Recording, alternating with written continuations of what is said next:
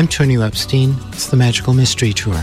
Join us as we dive into the heart of things, exploring new ideas and new ways of seeing and being in this wondrous, crazy world we share together. Lying on your back in the grass, you can't see a thing except for the clear blue sky, a few cotton wool clouds,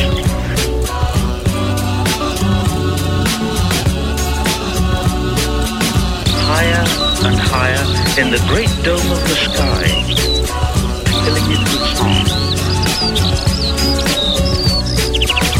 Higher and higher, filling it with song.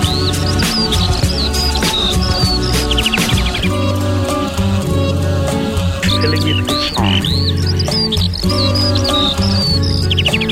They sound quite mad, don't they? It's happening. I can feel it. How would you explain it? It's beautiful. God, it's God. I say God. How do you like that? Why, it's preposterous. Thank you very much.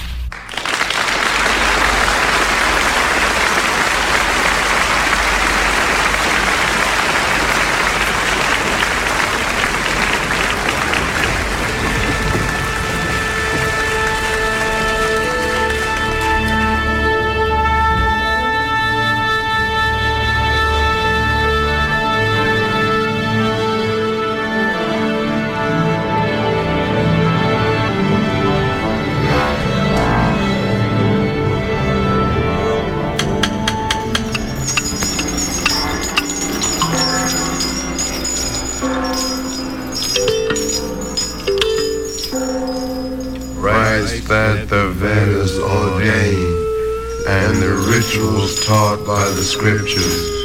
All these am I, and the offering made to the ghost of the fathers, herbs of healing and food, the mantram, the clarified butter, I the oblation, and I the flame into which it is offered. I am the sire of the world, am this world's mother and grandsire. I am he who awards to each the fruit of his action. I make all things clean. I am Om.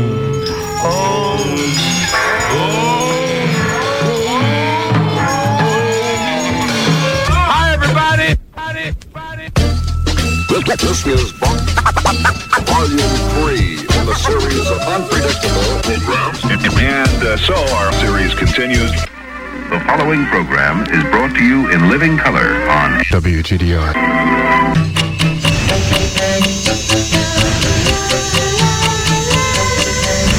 When you're younger, you don't care about a lot of things, but you know, there's that a certain age that you reach, and it's like, wow, maybe I am gonna be stupid for the rest of my life.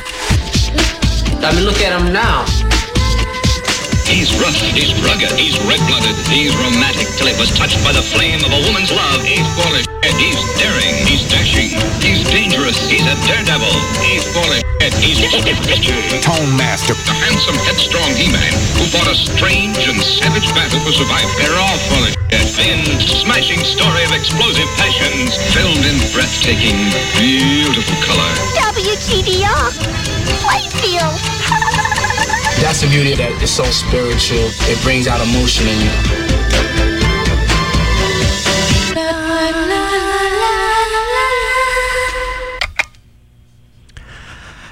Good morning, Rick. Tonio, that new intro's great. Thank you for it. Well, I had an inspiration at the last minute this morning, and, you know, we had talked briefly about John Coltrane, and I just had that inspiration to whip that up quickly before I left home. Well, wow, that's such a collage, and I mean, it is the one I totally adored was it was that young voice saying, "It's happening, I can feel it." Uh-huh. It was so good. Yep, I love that one too. Yeah. Well, congratulations for the inspiration. What a great way to start a day. It was. I mean, it started even before then. While I was laying in bed, often early in the morning, I get wonderful inspirations. My head is really clear, and I often have these inspirations. Morning is a sacred time for me. It's just a magical time for me. And tell me, with the inspirations, do you find that you have an ability to act on them or complete them or bring, to realize them in any fashion? Is there a process that happens with that? Well, they're coming from inside of me or through me in some way. So I feel like as I'm having the inspiration, it feels like it is a part of me. It's not something that's separate from me. So I don't feel like I'm losing it, and I feel like it is becoming a part of the fabric of my being. That's beautiful. So do they necessarily have to materialize into, for instance, the soundscape that you just created? My early inspiration this morning had nothing to do with this soundscape. The soundscape occurred about maybe 15 minutes or 10 minutes before I was supposed to leave my house. Oh, wow. So I actually ended up leaving about 15 minutes late because I was working on this. Wow. Under the gun. Under the gun. Yeah, I just couldn't resist. I get these inspirations at odd times. They just they just emerge. They sort of erupt, and then I just have to act on them or not. If I don't act on it, then I miss out. So I love when I get those inspirations and I'm able to act on them. Well, and I think that's kind of the key, is that I know when I've had a certain inspiration, sometimes, say, if I pick up a guitar to play some music, that I can feel it pretty quickly if the inspiration is there. And if it's not there, then it feels like, well, okay, then it's turning into a practice session rather than something that's going to bring about something new at the moment. Yes, and that inspiration, it feels like an imperative. Yes. It's almost like getting that, the quick text message from the divine in a sense, and saying like, okay, here it is. What do you want to do with it? Yes, and in addition to that, there's a quality of like being plugged into an electrical socket and being energized. Yes, totally. How exciting. Well, sounds like you're having a pretty good day. Yeah. Congratulations. And I get to talk to you again on the air, which is another wonderful treat. Oh, it's just so exciting for me, Tonio, because it just doesn't happen, at least in my life, that often to be able to talk with someone in which, we really get to compare notes, and we're really kind of looking at the same horizon as we're comparing the notes. And we seem to be at pretty similar places in our life in relation to all of that. I think I'm a little bit older than you, but that was probably because I'm slower at this than you are. That's what it comes down to. Well, then that just means that you're slightly slower than I am. Well, I don't know. It's just, I was thinking yesterday, there was all this stuff that's been happening in my life recently, and there's still this underlying feeling of fragility. And, I think you probably noticed as you got to the end of the book that there's that little St. John of the Cross poem about, knowing that this is, that he must leave this lifetime. How is he going to do that? And he says, I will touch all things tenderly. There's a certain fragility, which I don't know if it creates an imperative for us or not in terms of how do we live our lives, knowing we have this backdrop of that we're not going to be here at some point. That's such a profoundly beautiful thing, and that's something that I think a lot of people encounter on their deathbeds, often in the form of regret that they didn't make that vulnerable, sensitive connection to everything that's been available to them their entire lives. You're right with that, and the thing that I'm wondering, and I think part of what's been happening with our conversation, you've already had the realization without having to go to that deathbed, realizing that fragility through your conversations, through your life, that I think it tends to soften us in a certain sense. And of course, there are times where we need to toughen up and face whatever needs to be faced, but other times where the softening is just as required in order to be in this world, because otherwise it's just too harsh. Well, life is such a multifaceted experience, and many years ago, probably around 35 years ago, I, after reading Elizabeth Kubler-Ross's book, the title of which I'm not remembering. Was it On Death and Dying? Yes, that's it.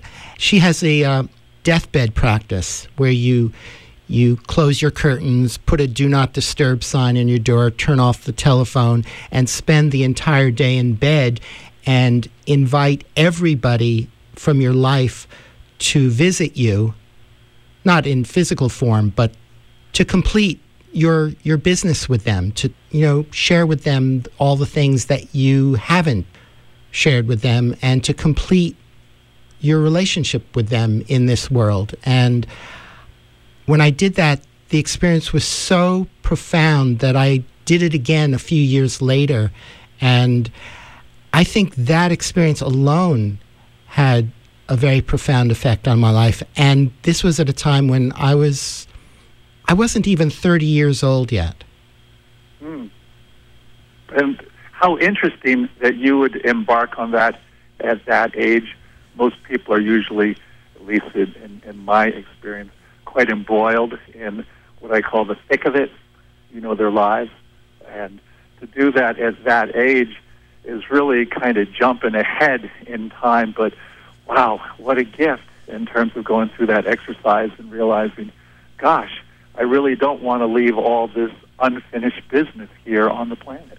Well, at the time, I was still in the thick of all the other aspects of my life, but being as curious and open-minded and as ambitious or desperate for new experience and for self-healing, I just, take in whatever I can from around me, and that was just a beautiful, beautiful thing to do. How gorgeous. And, it's interesting, Tonio, because you've mentioned that you were an only child. There seems to be some aspect of your own soul that really is great at absorbing and taking in these things around you. I think maybe a little more so than other souls that I know on the planet. And does that resonate for you? Yes. I mean, I've experienced other people who are not as open to outside information. I know lots of people that they want to do everything completely themselves. They don't want any help from anybody else. And I'm not really like that. I'll take anything I can get, because I know I need as much as I can get, or at least I have throughout most of my life. And I'm the same as you in the sense that because I didn't really feel like I ever had a map when I was growing up. All that I was aware of was the status quo. And there was nothing particularly wrong with the status quo, but it wasn't resonating for me. So since I wasn't feeling that resonance, I kept looking for little pieces here and there, and obviously that's what ended up in the book, Curriculum of the Soul, to come up with a map that clearly there were a lot of other people that were thinking in the same way, that they were looking for pieces, and then they came up with their wisdom, whatever it was, and then I could compile this all together and say, well, here's a whole other way of viewing it, that if we get more in the perspective from the soul, and there's a lot of wisdom pieces that can fill in there, then maybe it'll give us a life that will be more in touch. It's not like we're here to avoid suffering, or we're here to I just want to live in bliss, or any of that kind of stuff. It's really like, how can we navigate this thing and really have this incredible, rich experience and satisfying life by the time we hit our death, and we say, wow, that was a great ride. Yes. And another aspect of that is, like you, I observed the adults around me and the world around me when I was a child, and they were insane. Completely insane. That's great. The status quo and and pretty much every aspect of our culture was nuts. It didn't work at all for me. And you were talking about creating maps or finding maps. You know, I searched for maps all my life. And early on, you know, the maps that I discovered, they seemed really wonderful, but they always seemed, well, maybe not always, but often they seemed kind of abstract and out of reach from, you know, a gut level or a heart level or, you know, a core level, because I hadn't had enough experience yet to integrate it, to make it part of myself.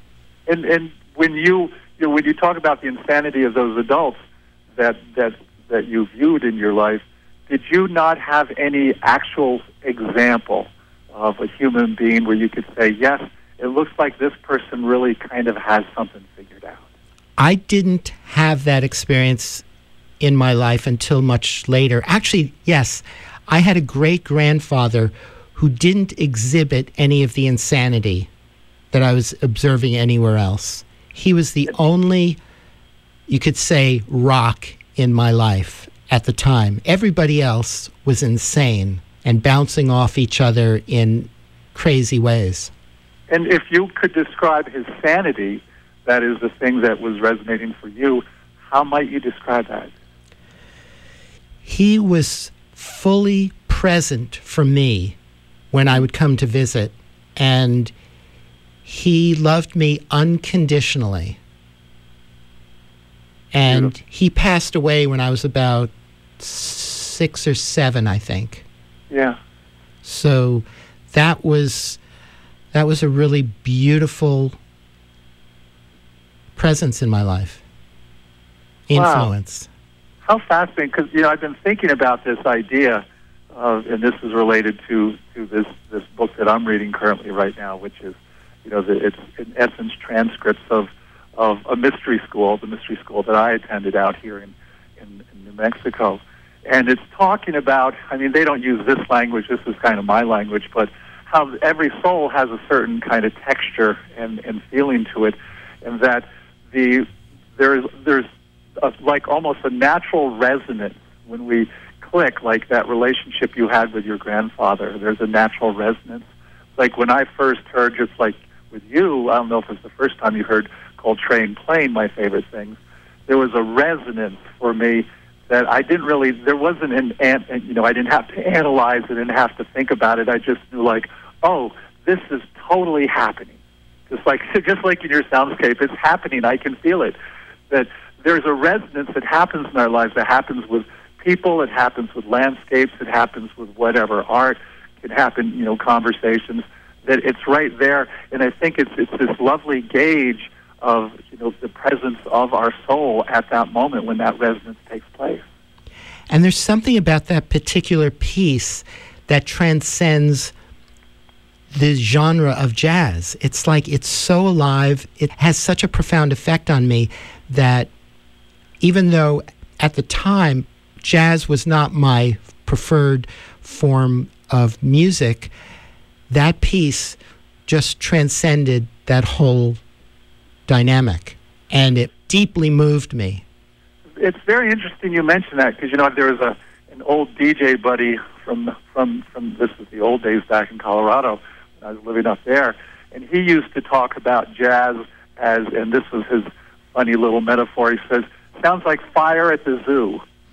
And and I know how a lot of people can be put off, and of course, you know, I try and do something different on my own radio show, playing jazz, which I think that it's like with a lot of things, if you can introduce someone properly, say to the writings of Gurdjieff or whatever, then it really is very helpful versus this other thing. But this quality you're talking about with My Favorite Things played by Coltrane, I think, you know, there's that 2-chord background that really grounds it quite nicely, you know, when they go into the whole soloing section, and then he takes off where, you know, if you took that solo without the background, it would be kind of fire in the zoo in terms of just going all over the place, but that grounding underneath it keeps us so connected, and I agree with you, I get such a sensation of like, oh my gosh, listen to this person soar. in that particular piece, there's a beautiful melody underlying the whole thing. And I think that we can look at life in the same way when we allow ourselves to sink down to a certain level of, maybe you could call it a soulful experience. That Like, have you, because obviously, you've been involved with music for a long time, and as a DJ, if one was to press you on it, would you say that there is a soundtrack to your life that you could actually put in, in terms of music? It would be a huge, huge soundtrack. And I think that's fantastic. Because I've encountered an incredible amount of amazing and wonderful music in my life. I was the music director here at this station many years ago, so I had just a tremendous amount of exposure, and I did a Sunday morning show. When I was first started doing it, I was doing it from 8 o'clock in the morning till 3 in the afternoon. Oh, my God, what a shift. And basically, I was exploring music to the hilt. Wow. Beautiful. Absolutely beautiful. So, if, I'm going to do a show this Sunday because yesterday I celebrated a birthday, and I want to do a show in which I'm inviting all my old friends in terms of both poetry and music. So these, and I don't know if this is if it's the same experience for you, Tonio, which is this idea that there are certain pieces that I'll go back to, whether it's poetry or music, and this is also can include literature, film, and things like that. That if I'm in a particular space, and it could be an emotional space, could be psychological space, whatever, that I can go back and I'll use these, as old friends in terms of reassurance and sort of help me to get me, not that I'm struggling necessarily, but they're like touchstones for me.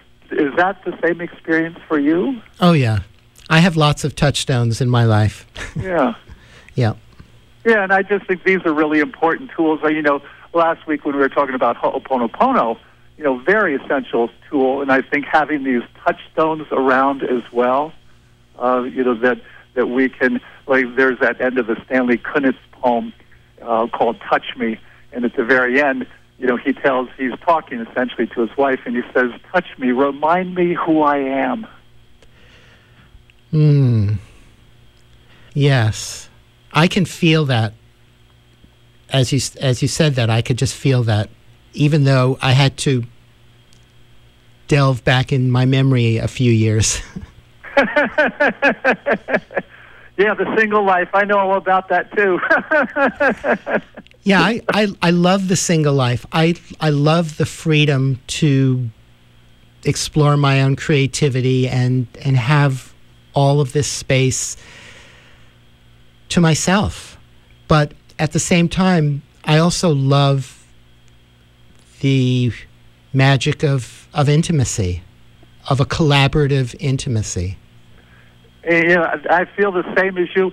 I wonder at this moment in time, Tonio, and tell me what your thoughts are, that now that we've had, for instance, psychotherapy and all of these help books and all these things around for, a fair number of years, that the full complexity of relationship is really now easily at our fingertips, that we're quite aware of it. Before, there was the old paradigm of, in essence, codependence. You just get together and you bear it and you just keep going and going. Now that we know the full complexity, I notice, at least with some young people, my own son, for instance, he's aware of that complexity because he saw his parents get divorced. And there's, I think, a hesitation having all this knowledge available where people are saying, well, between single and getting involved in a relationship, yes, there are complexities about being single, and then knowing the full complexities of being in relationship, there's, I think, for some, a hesitancy of like, this sounds too complicated for me. It's really funny that you mentioned that, because I was just recently thinking about an interview I did several years ago with somebody up here who had written, he's a psychotherapist and couples counselor and meditation teacher, and he wrote an article based on his 2 teenage daughters who had declared that they were never going to get married or get into a couple relationship because it was just too complicated. And I invited him to be on my show to talk about that because I just loved the article that he wrote and the whole subject, that whole issue. And we had an amazingly delicious conversation about that because connected to what you were saying about at this point in our life, having gone through all the complexities of relationship and the experience of codependency and those experiences of, almost desperately desiring a partner who's going to love us and fill that hole inside or give us the love that we felt we didn't get when we were younger. And at this point in my life, I'm old enough to feel like, well, I've had these wonderful, wonderful relationships. I've been through hell and back, and I've also been through heaven and back. And my perspective has come full circle to the point where I am so incredibly, deeply appreciative of all of my past partners and everything I went through, all of it, every bit of it. And I just feel like I've been so incredibly blessed, and I feel like I could die now without another relationship like that because I just feel like I have it. I have it in my being. I have it in my heart. I have it in my guts. I have it in my bones. I have it in like every cell of my being. And in a way, I feel deeply fulfilled by that. It doesn't mean that I don't have longings at time to have that experience again, but I just feel, in a way, I almost feel complete in that way. That's really quite lovely. I guess, what I wonder with myself is that, and this is sort of the other side of the coin in terms of all that information out there, that I didn't ever feel that I was really taught, and I don't think our culture is very good at this in general, in terms of how do we learn how to love ourselves first and foremost. Oh, yeah. This is not in some narcissistic way or egotistical way, but, just to learn to love ourselves, like taking care of my body, like investigating my beliefs, all that kind of stuff. And so I've been feeling that I've been working on that since how many ever relationships I've been through in my life, including a marriage. And let's try this first, Rick, and get this kind of down. And then what would it be like? And again, I'm sort of leaving it up because this is sort of my commitment to this idea of a soul existence, a soul-based existence. Let the soul arrange it. And I think you mentioned that in one of your correspondence with me as well, which is the soul's arranging the whole thing anyhow, and that's kind of that place of grace that we talked about last week. So let's just see how it shows up, and maybe it'll show up in terms of a relationship. Maybe it'll show up just in terms of, like you and I having a great conversation and me going out in the woods and taking pictures of the fall leaves, things like that. That there's many ways that this can all get accomplished, but I've been seeing this with my own dear brother that we've been talking about, just a little bit in the last few weeks, which is that I see how much he has fallen in love with his work first before he even considered falling in love with himself. Mm. It's sort of like, remember, there are those 4 questions that I have there in the book that Angelis Arian points out for, this is the indigenous version of soul retrieval. When was the last time you danced? When was the last time you sang? When was the last time you sat in silence? And this is the clincher, I love this one. When was the last time you were enchanted by a story, particularly your own?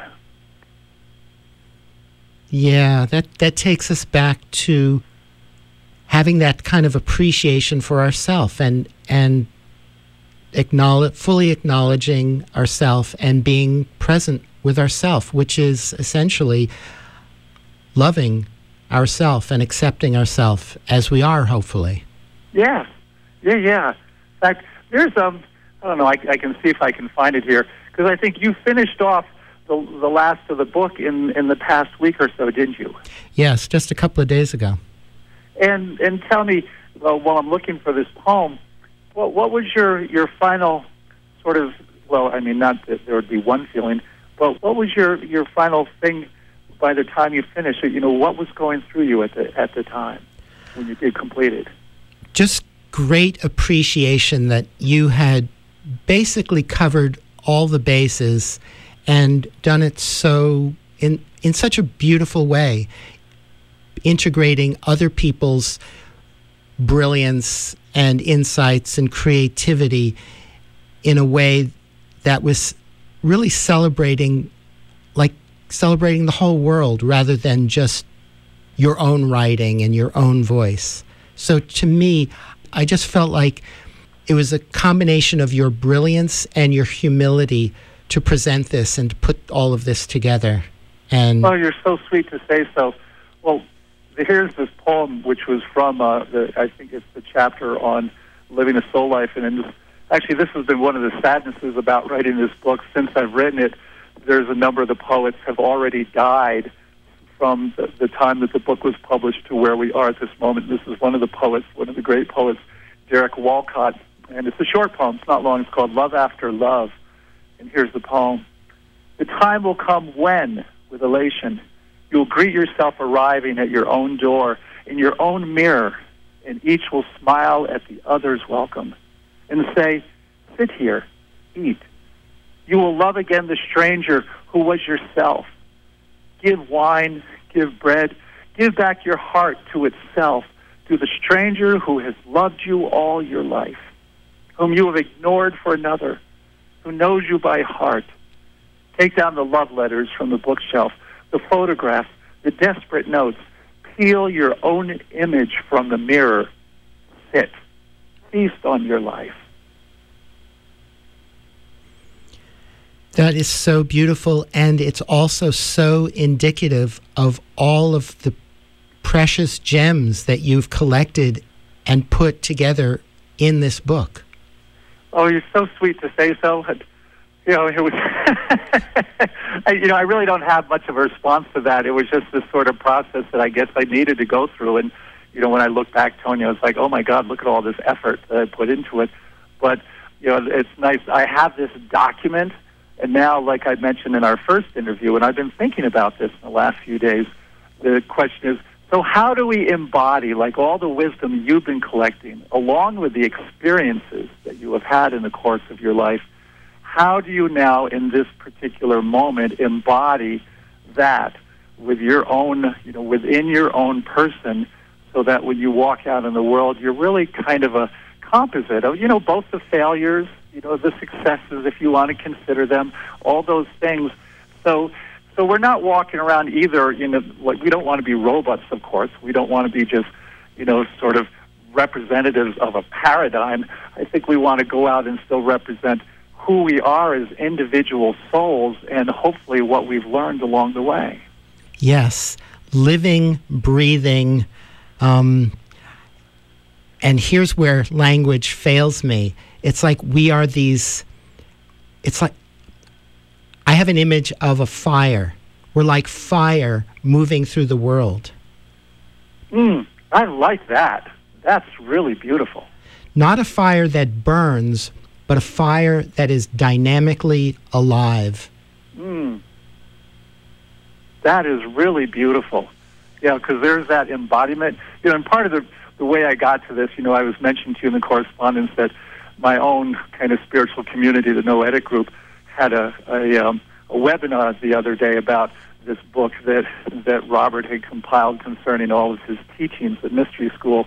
And the thing that I was missing myself, and I'll express it to the group coming up here in our next meetings, is that the concepts are brilliant. That Robert Waterman and his partner Carrie Thorne are really kind of they're sort of like the MacArthur Fellows in the spiritual world, because it's just such a genius what they're bringing forth. But the thing about it is the concepts are glorious in themselves, and that's what the book is. But the thing I'm really missing with this book is that they are the physical and emotional, psychological, living, breathing embodiments of these principles. So, for instance, when you're with Robert Waterman, he has this wild sense of humor that goes from just horrible puns. I mean, terrible puns, to really very subtle little observations that you'll just be laughing for minutes at a time. And I don't know how you can really transcribe that into a book exactly, that it's their living embodiment that once you spend time at a workshop with these people, you're convinced, oh my gosh, these are the real deal. How blessed we are to have them on the planet. You know, that reconfirms the metaphor that I just came up with about being like fire, because the one thing that fire can do is it can kindle itself into others. It can spread. It can ignite that same aliveness in others. And that's actually a nice metaphor for the way that ancient wisdom has been transmitted throughout the millennia. Mm-hmm. And I think also we can even further that metaphor and say that we can literally be warmed by the brilliance of other people's fire. Yes. And our souls and our spirit can be ignited by the soul and spirit of others. Absolutely. I think, isn't that, to me, that's, this goes back to, as you know, from mystery school, one of those first things is, the primary work is going inside. And if we can get that work accomplished to whatever degree, then we create literally a certain kind of energetic field, within ourselves, so that when we go out in the world, we don't even need necessarily to have to talk or explain anything. I love when Marshall Rosenberg, you know him well, with nonviolent communication, he mentions that 90% of communication is nonverbal, that it's already there energetically, whatever's happening, and we're, in theory, kind of finishing it off when we finally open up our mouths. If we're fortunate, we're finishing it off. If we're not so fortunate, we're distracting people from the rest of the more real communication. Yeah. So I wonder, and I'm sure that there's, sci-fi things, like I remember, what was that book, Mutant Message Down Under? Did you ever read that book? Yes. That was a long time ago. Yeah, it's same for me. It was a long time ago. But remember how within that Aboriginal tribe in Australia that there was this telepathy that was happening between them, and that they didn't really have to have much in the way of conversation. But the interesting caveat that was within that was that each person had to have done a certain amount of work, so that shame, blame, resentment, anger, all those kinds of things had to get cleaned out of there for this other process to take place. That reminds me of the visceral feeling experience I got from this old practice in the mystery school community that I lived in for about 5 years back in the 70s. Every Friday, we all practiced objective silence. So it was 24 hours of not speaking unless there was an emergency or something really important that had to be said.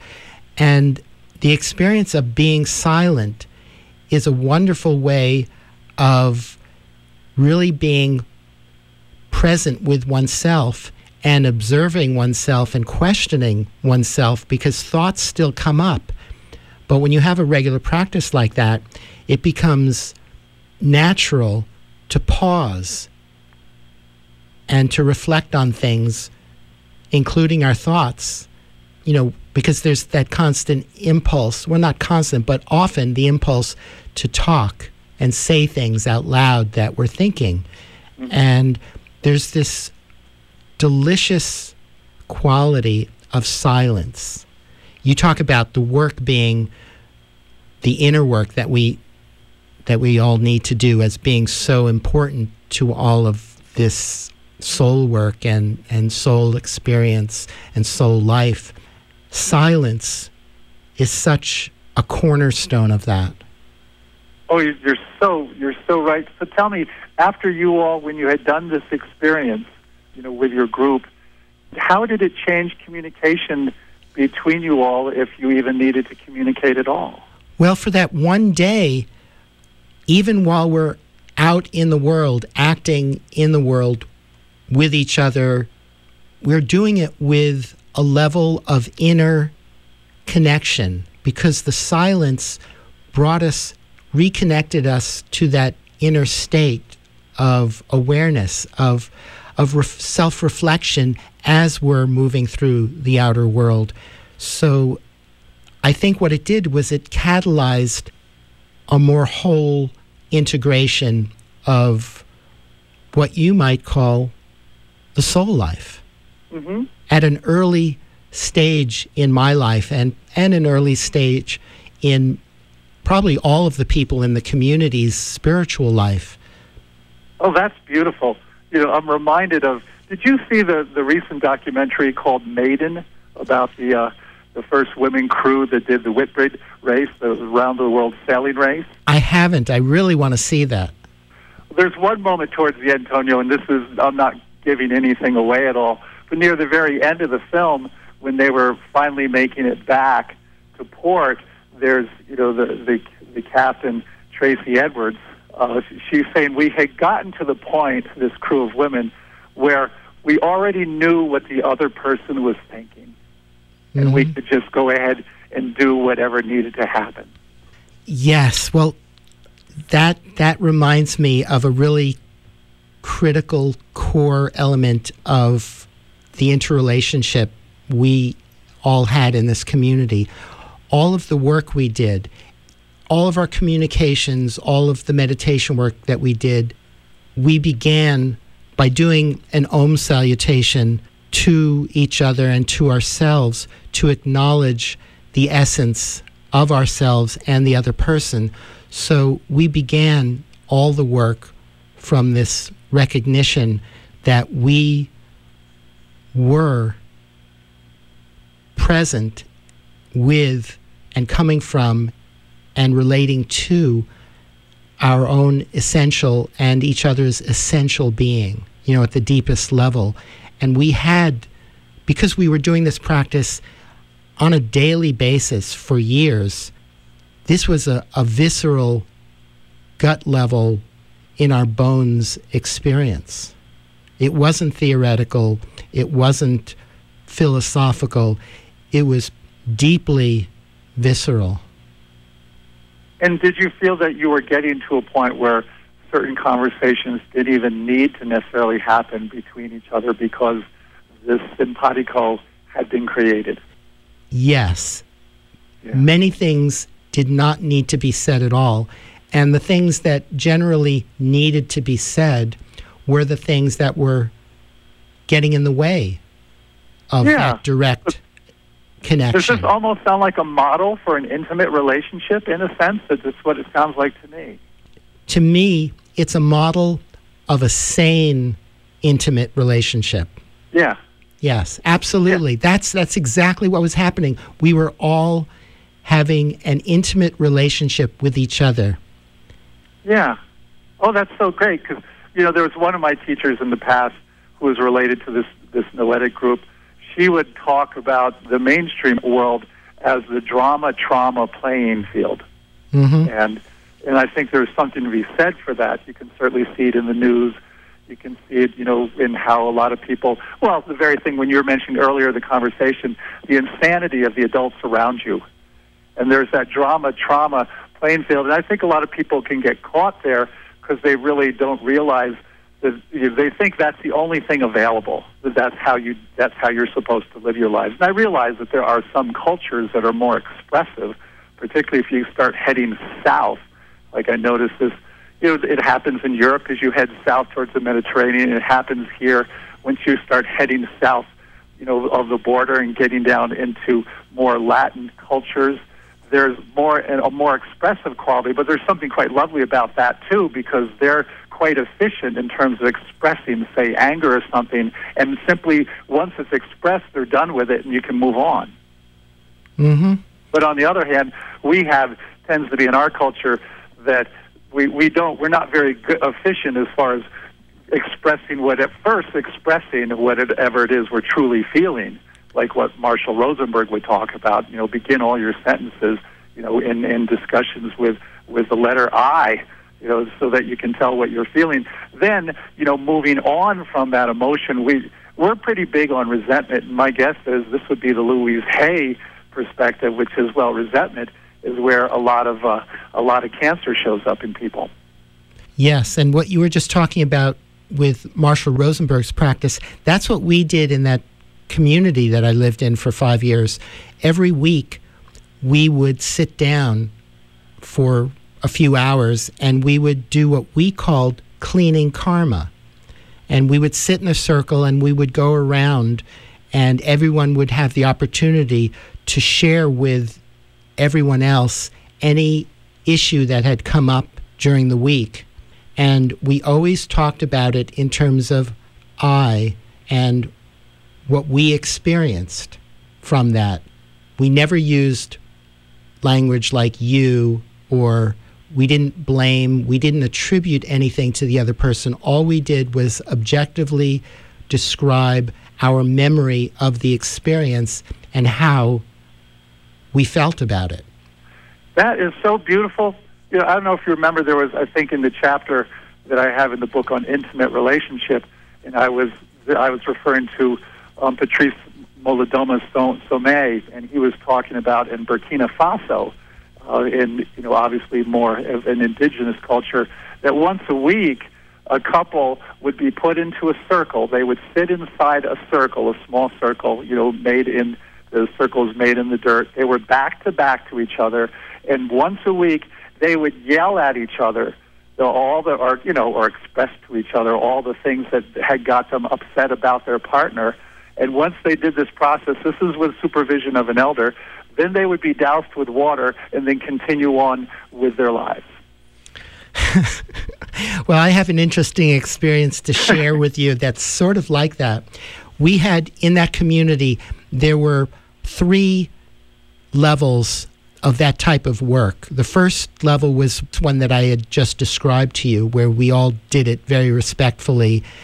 And again, to remind you and everybody else, before we even started that, we did that salutation to each other to acknowledge that we were coming from our deepest core essence and fully acknowledging and recognizing the deepest core essence of the others.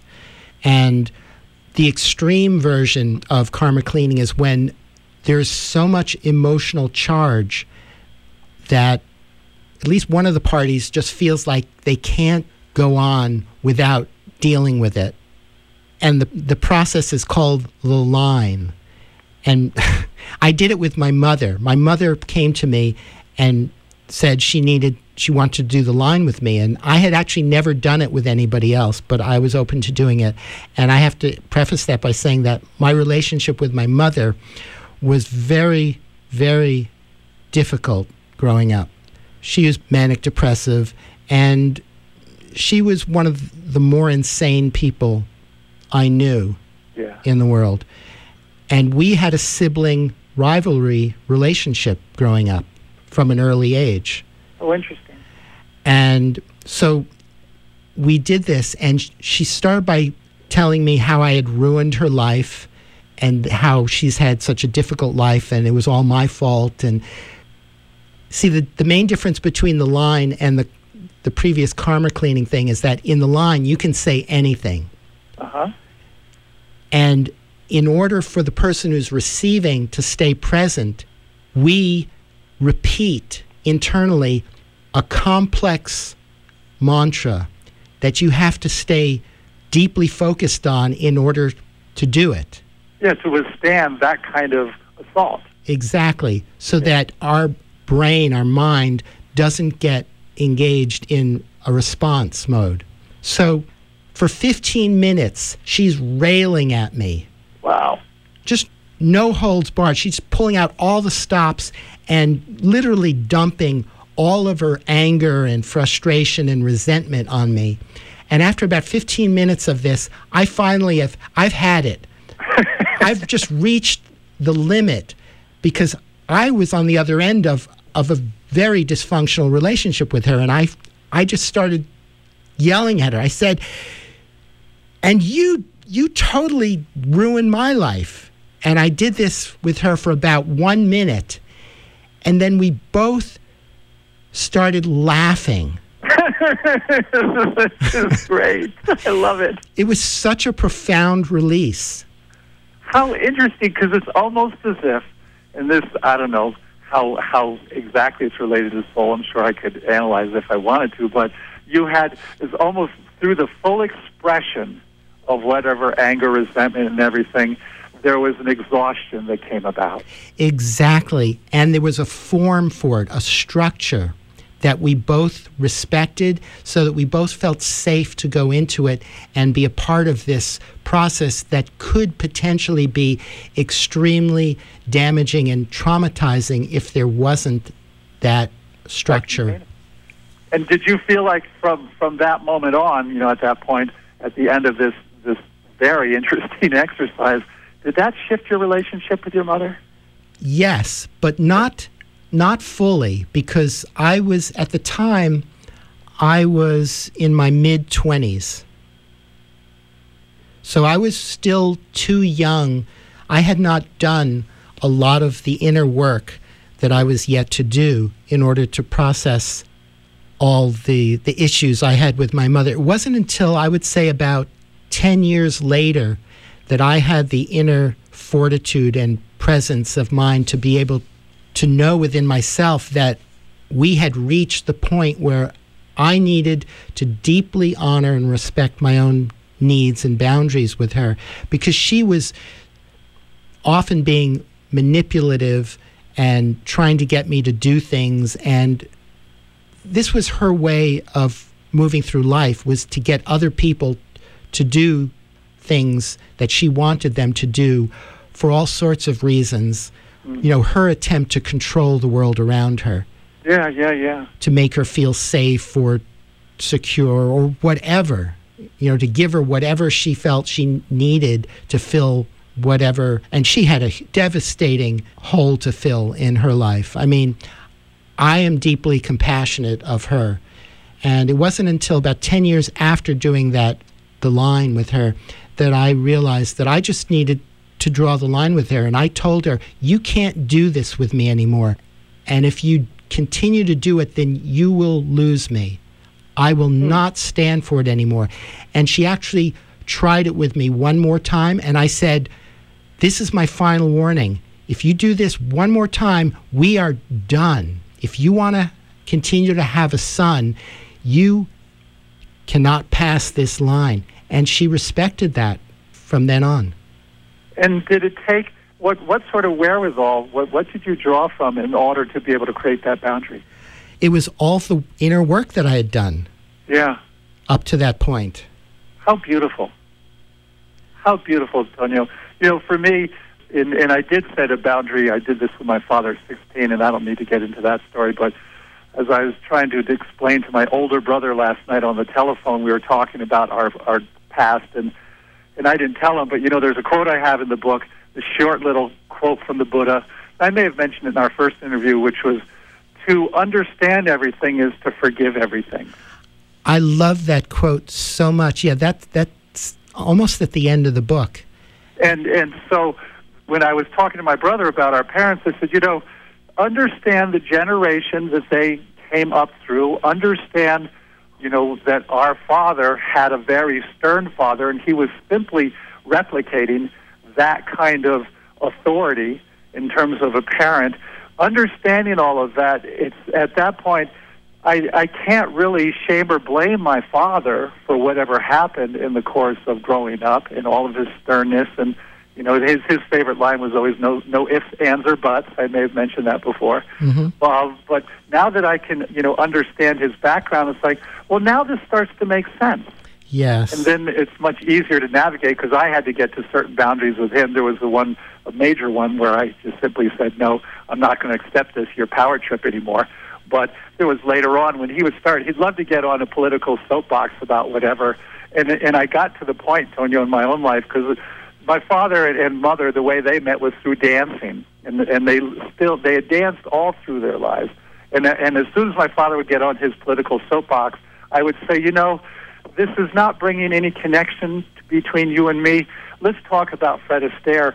And he would, I think a little bit hesitantly, but he would go right to, let's talk about Fred Astaire and Ginger Rogers, where we could have a connection about something that was meaningful to both of us. Mm-hmm. That's so beautiful and such an important level of experience. And yeah, I was thinking about that quote of the Buddha and how utterly simple and yet so deeply profound. And I have to say that this is WGDR Plainfield, WGDH Hardwick, Goddard College Community Radio, the Magical Mystery Tour, and I'm talking with Rick Haltermann. And these conversations that we're having have all emerged out of my experience of this really absolutely terrific and wonderful book that Rick has written called Curriculum of the Soul. So say that line from the Buddha again. To understand everything is to forgive everything. And we often convince ourselves that we understand things, and yet we probably are not at the place of forgiveness yet. I think there's also, as we've talked about before, the tendency in our culture is really it's a very literal culture. It's not particularly metaphorical in general. It loves to analyze. So the tendency is to want to analyze and do all this, trying to understand from almost one level. When I would say more accurately, there's probably about 14 different levels for all of us to consider, and I couldn't even name half of them. But, we're talking the emotional, the psychological, all these different things. Like, I've been working with another sibling recently, and he gets triggered every time he sees homeless people. And there's definitely a thing in there that he does not want to be homeless in this lifetime. And I would explain to him, on one level, here's the soul saying, it's just another experience. Who cares? And who knows, here's another level, who knows if some of those homeless people actually prefer to have a lifestyle, some of them, I'm not going to speak for any of them, but some of them, because I know some people around here, they actually prefer that lifestyle to not be bound by any of these other things that one would normally expect within our kind of consensual reality paradigm. So here, he's not even understanding his own trigger so that he can't go out in the world, for instance, and be compassionate to a homeless person, to me, which would be the more appropriate response to see somebody who clearly doesn't have, say, the gifts that some of us have in our lives in terms of resources, whatever. It's like, well, but aren't we here to help? I mean, isn't there that line in that one Tao Te Ching passage where he talks about, a bad man is a good man's job? Yes. So there are all these different levels of how do we understand, understanding ourselves, understanding, say, this other person's circumstances, understanding what larger energetics may be playing into all of this sort of stuff, understanding the karma. It's so expansive, and I think that's why that little quote by the Buddha is really so profound, because I'm not sure that any of us, at least I'm going to speak for myself, am I really capable of that depth of understanding? Probably not, but, because I think there's that thought that, well, we're only really going to understand when we have died and gone to the other side, because then we'll finally get the big picture. But then on the other hand, you can die before you die. Yes. And by doing deep inner work and after being on all sides of the fence enough times and being able to see yourself in everybody else, because you recognize the basic pattern of human existence and the human path of experience, you come to realize that we're all just lost souls up to a point, floundering in this world, doing the best we can. And sometimes the best we can looks pretty poor. I mean, looks dreadfully inadequate. Yeah. And yet, to really understand that they are literally doing the best they can with what they've been given, then forgiveness isn't even really an issue anymore. It's not an activity. It's something that emerges, or that just is. It's like when you understand. Yes, and I think almost that one could almost even interchange, depending on the circumstance, that to understand everything is to have compassion for everything. The deepest kind of compassion. Yes. I agree. And our culture, thinks of understanding one-dimensionally, and that's intellectually. And that level of understanding is so hollow. Well, I think it's so useful. For instance, if that ancient Land Rover that I have, and the fan belt goes out, that linear thinking is very, very useful in that kind of thing. Oh, I'll replace the fan belt in the car, it can start running again. But when we get into the realm of human interaction, our interaction with the world, when we get into the realm of our souls, it gets very complicated very fast.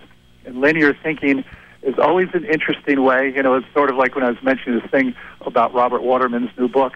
The concepts are so brilliant. I mean, I just adore the concepts, but can't leave them alone as the concepts. The question then is, how do they become embodied? Yes. Well, how do they become embodied? Well, I think you've been discovering, Tonio, there's certain practices, that you're like, there's this, I mentioned to you in one of our correspondences, and you had your own version of it, which was quite lovely, but I remember reading in a Sharon Salzberg's book, one of the great Western Buddhist teachers here in America, that she had this practice before walking into, say, a Walmart, a Kmart, one of those stores, where she would keep repeating to herself, everybody here wants to be loved. And I know when I've done that practice, and it's not like I do that all the time, but when I do go in, and all of a sudden I'm finding some elderly woman from here in Taos is chatting me up, some woman who I've never seen before in my life, and I'm thinking, this is so fascinating. Look at this thing working. That's such a beautiful way to approach life with an intention like that. It's very similar to the thing that I shared with you in one of my emails about this walking meditation that I do, where I send out love with every breath, love and joy to everybody and everything I encounter. So I could do that practice in a Walmart or any place where there are lots of people, and it would be a visceral way of kind of achieving the same effect, I think. Yes, I think you're exactly right. That is. So you found your own version, which to me is just gorgeous, because now you've simply tailored for what works for Tonio Epstein. Right. And that way I get to practice what is most important to me, or often is, which is just to experience love and joy as much as possible, as often as possible. It certainly feels a lot better that way, doesn't it? It sure does. So back to your question that you posed just a minute or so ago, I think we can elaborate on that this idea of, so what are the tools that any of us have hopefully collected in the course of our experience, so that we actually have kind of a metaphorical toolbox at hand for when things get crazy. And I think that there are regular practices, at least, for me, meditation, gratitude, things like that are really very useful. Then whether one wants to use the intentional practice that you just mentioned that you use, if one wants to use Ho'oponopono, if one wants to go to therapy, if one wants to go exercise, on a regular basis, what are the tools that keep resetting our lives so that we can still get back to this sort of center ground, or as like my teachers, Robert and Carrie, would say, how do we get back to our loving? And how do we do that on a regular basis so that becomes kind of the guidepost from where we're always operating from? Yes. How do we get back to the core essential nature of who we are and the recognition of that in each other? Yeah, and I think that part of the point of the book was that I didn't really want to do, like we had talked about before, 18 steps to happiness, that kind of thing, because I really don't believe in that approach. I really believe in the individuality, in the idiosyncratic nature of each soul, that just wanted to give a very general map that says, yes, here's joy, let's consider desire, let's consider silence, solitude, let's consider suffering, let's consider addictions, let's consider trouble, let's consider being out there in the world, our work and our intimate relationships, and how then will you, once you've considered these areas, then figure out, what's the specific way you want to approach these areas so it works for your life? Right. How will you put it all together that fits your own unique path or life journey or who you are? Exactly. And of course, there is an underlying thing here, which I think you and I have already agreed silently together with. There is a level of responsibility that's required of each of us as human beings to really investigate all of these areas and decide what does and what doesn't work for us individually. Mm-hmm. And that's the hard thing, is that, I think we have, there are cultural, what I would consider false beliefs. I think there is a cultural false belief right now, for instance, that depending on who happens to be, our elected officials, and I say that in plural, our elected officials, but even some people go so far as who is our elected president, depending on who that will be, will determine my happiness. And that's a false belief. Yes. That really has no basis in reality. That why would you actually, and we've mentioned this before, why would you actually put your happiness in the hands of something else? Why not keep happiness in your own hands? Why would you give all of your power away? Yes, exactly. I mean, that's essentially what that is, giving all of your power away. So, for instance, and here's and this is the same topic, but in a different terrain.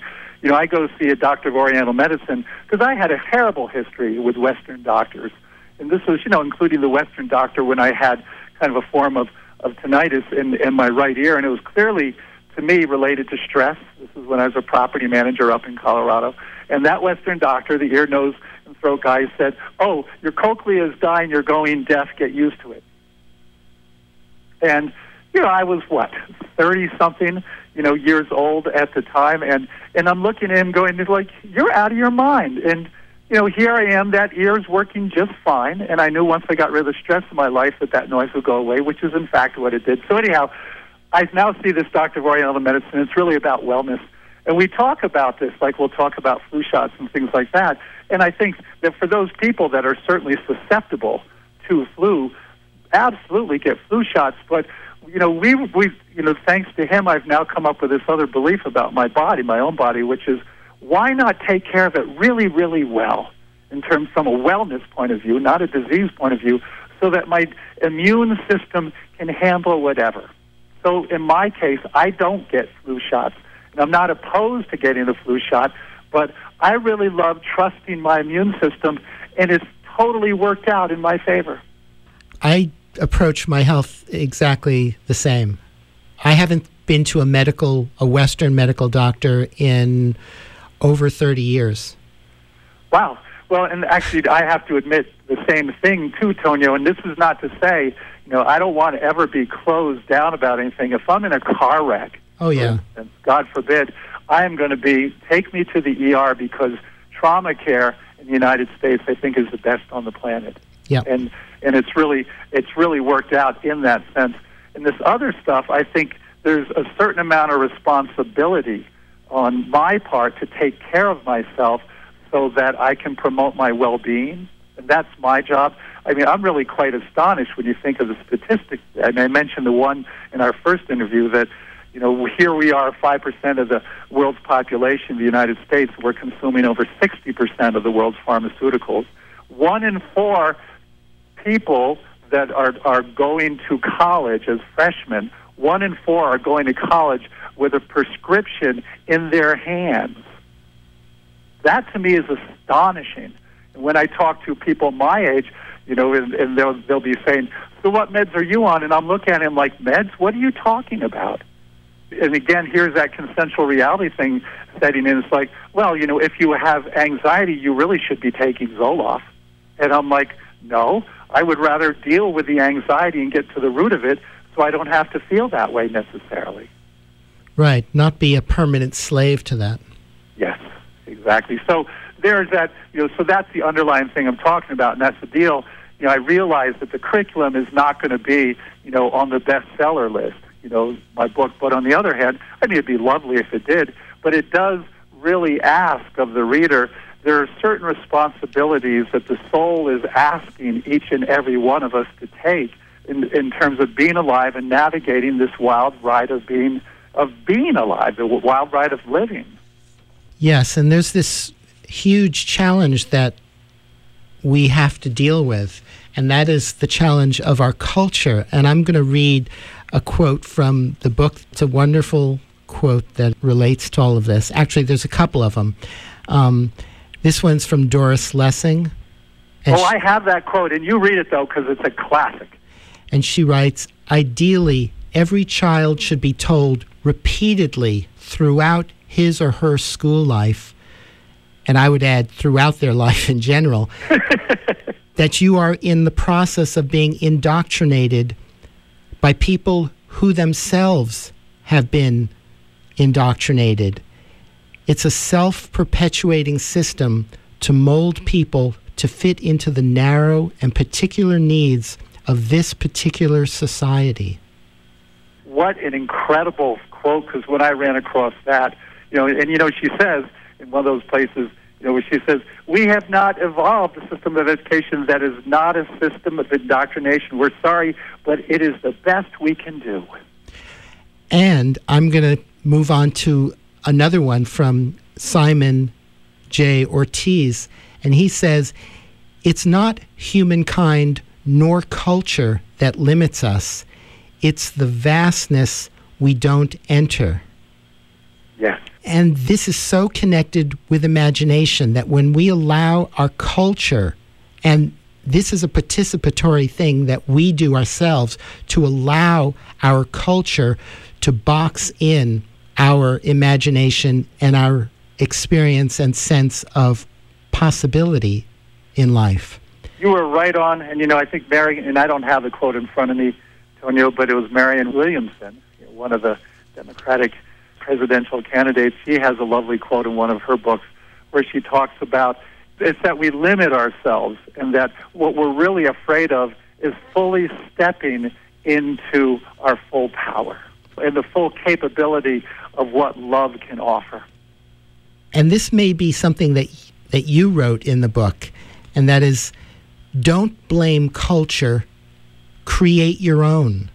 Yes. Love has no culture, no boundaries, no race or religion. Yes. So, again, we're back to that tailor-made thing, the idiosyncratic nature of the soul. So what is it that's going to be resonating with your soul to pull all of this off so that the inherent love that you were born with, I love this is again a Robert Waterman idea, which is that our whole cosmos, the whole universe, is based on the idea of unconditional love. That is the source of it all. So based on that idea, if I go out in the world and say, I am angry and this isn't working out and da-da-da-da-da, the unconditional love nature of the universe says, no problem, we'll give you more of that. Or if I go out there like with your intention and really going out and setting out beams of love and joy, that unconditional love is going to say, hey, no problem, we'll give you that too. So it's like that ever-present metaphor of the universe and life being a mirror for us. Yes, exactly. There is a line in the middle of Jack Gilbert's poem, A Brief for the Defense. Great, incredible poem. But the one line is, to make injustice the only measure of our attention is to praise the devil. Yep. So I just think there is actually a way, and however people create their own map, that's really what we're talking about here. I'm just giving general guidelines through the course of my book, but the real responsibility is creating your own map so that we back to that Joseph Campbell quote that I mentioned in our first interview, that we want to have those experiences in our life that so resonate with the deepest part of who we are that we can feel the rapture of being alive. Yes, and this book of yours really is a book that's full of building blocks that we can play with in our own lives in any way, shape, or form that we choose in any particular moment. Yeah. Maybe this was me going a little bit over the top, Tonio. The reader can decide that. But I threw in everything from Calvin and Hobbes to Victor Hugo to all these great poets. There's about 100 different poets that are represented in the book that everybody can pick and choose. So what's going to resonate for you? I really went over the top so people would have lots of choices as far as, now here's a nugget I can actually use in my life. Mm-hmm. Yes, I'm so impressed with the tremendous range and variety of things that you offer in this book that we can pick and choose from. Well, thank you so much. We're living in very tenuous times. Mm-hmm. And there's an absolutely wonderful Wendell Berry quote where he writes, "When we no longer know what to do, we have come to our real work. And when we no longer know which way to go, we have begun our real journey." And then doesn't the end of that, do you have the end of the poem right there in front of you, Tonio? I don't. I think he says the last line in the poem is, "It is the impeded stream that sings." Say that again? It is the impeded stream, that is the stream that has rocks in it, that is the stream that sings.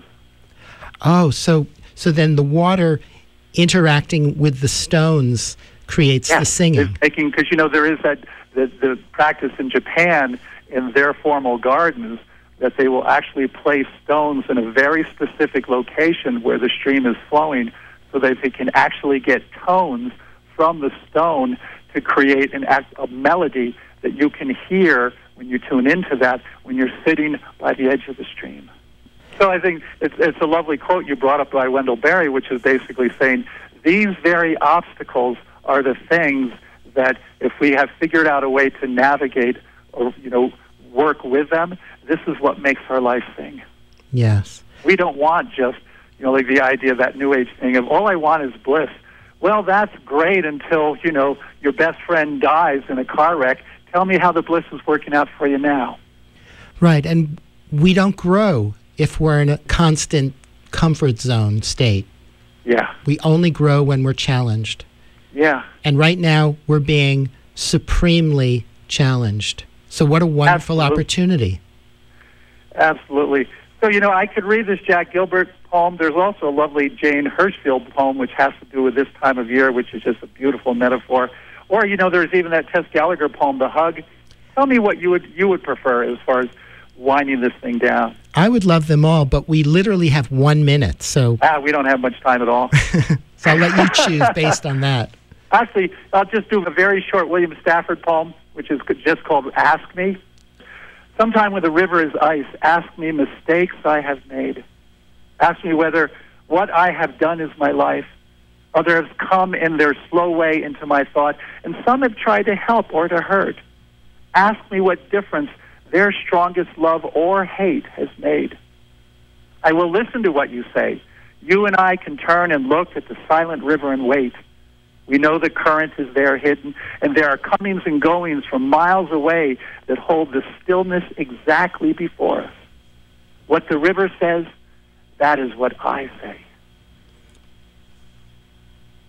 And we'll have to do this again. Tonio, it felt like another 10 minutes. I just love talking to you. I love talking with you, too, and we will definitely do this again. And thank you again so much for being and for being here. Thank you so much for doing what you do to make all this happen. And until next time, be well.